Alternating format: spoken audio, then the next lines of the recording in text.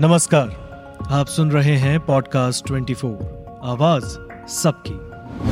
कई बार हम किसी बैंक के डूब जाने की खबर सुनते हैं और हमें लगता है कि ये तो आम बात है।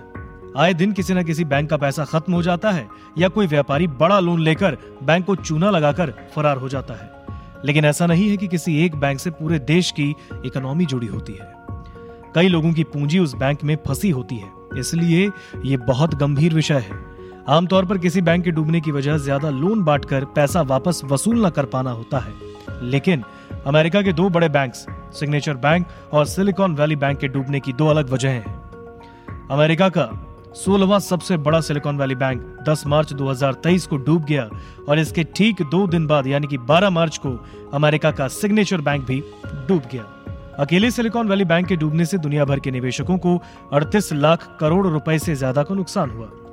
इसलिए आज के एपिसोड में हम इसी पहेली को सुलझाने की कोशिश करेंगे और इन दोनों बैंकों के डूबने की क्या वजह रही और भारत समेत पूरी दुनिया पर इसका आखिर क्या असर पड़ेगा, इस पर बात करेंगे। सिलिकॉन वैली बैंक अमेरिका का 16वां सबसे बड़ा बैंक है और इसकी कुल पूंजी 17.4 लाख करोड़ रुपए बताई जा रही है।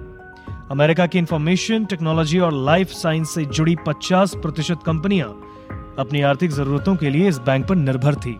इस बैंक की शाखाएं अमेरिका समेत कनाडा, चीन, डेनमार्क, आयरलैंड, इजराइल, स्वीडन और यूके में भी मौजूद थी। कोरोना महामारी के बाद दुनिया भर में डिजिटल सेवाओं की मांग बढ़ने से सिलिकॉन वैली बैंक ने तेजी से ग्रोथ हासिल की और 2019 में जो बैंक 22वें स्थान पर था, उसने 2022 में सीधा 16वें स्थान पर छलांग लगाई। 2019 के अंत में इस बैंक की संपत्ति 5.85 लाख करोड़ से बढ़कर मार्च 2022 में 17 लाख करोड़ हो गई है। बात करें सिग्नेचर बैंक की, तो अमेरिका के टॉप बैंक्स की रैंकिंग में ये 29वें पायदान पर है। इसकी कुल पूंजी 9.9 लाख करोड़ रुपए बताई जा रही है। 2001 में अमेरिका के रिपब्लिक नेशनल बैंक ऑफ न्यूयॉर्क को HSBC ने खरीद लिया, जिसके बाद इसी बैंक के कुछ कर्मचारियों ने मिलकर सिग्नेचर बैंक की शुरुआत की। इस बैंक के कर्मचारियों ने शुरुआत में अमेरिका के अमीर लोगों को जोड़ना शुरू किया। इसके बाद जब 2021 में इस बैंक का सिर्फ एक ऑफिस न्यूयॉर्क में था, तो वहीं 2023 के आते आते इसके पास कुल 40 ब्रांच हो गए। 2018 में सिग्नेचर बैंक ने क्रिप्टो करेंसी के जरिए भी पेमेंट लाना एक्सेप्ट किया और जहां 2021 में इसके बैंक के पास कुल जमा राशि का 16% क्रिप्टो करेंसी था, तो वहीं 2023 तक ये बढ़कर 30% हो गया।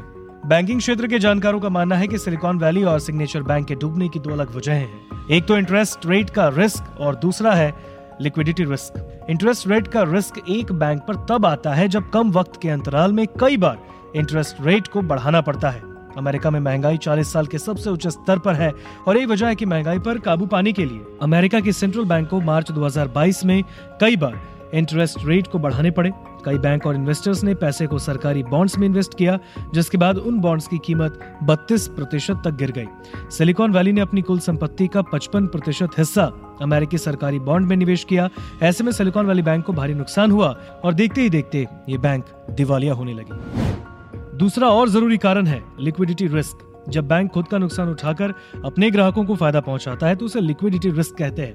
इसे रिस्क इसलिए कहा जाता है क्योंकि किसी आपदा के वक्त अगर बैंक के पास कोई आमदनी का जरिया ना हुआ और ऐसे में पैसे जमा होने से ज्यादा पैसे निकाले जाने लगे तो बैंक का डूबना तय है। सिलिकॉन वैली केस में भी ऐसा ही हुआ। उसके नकद भंडार में जितने पैसे थे उससे ज्यादा लोग निकाल रहे थे और इसकी नकद की कमी से बैंक को भारी नुकसान पहुंचा और इन्हीं दोनों वजहों से गठजोड़ से बैंक दिवालिया हो गया।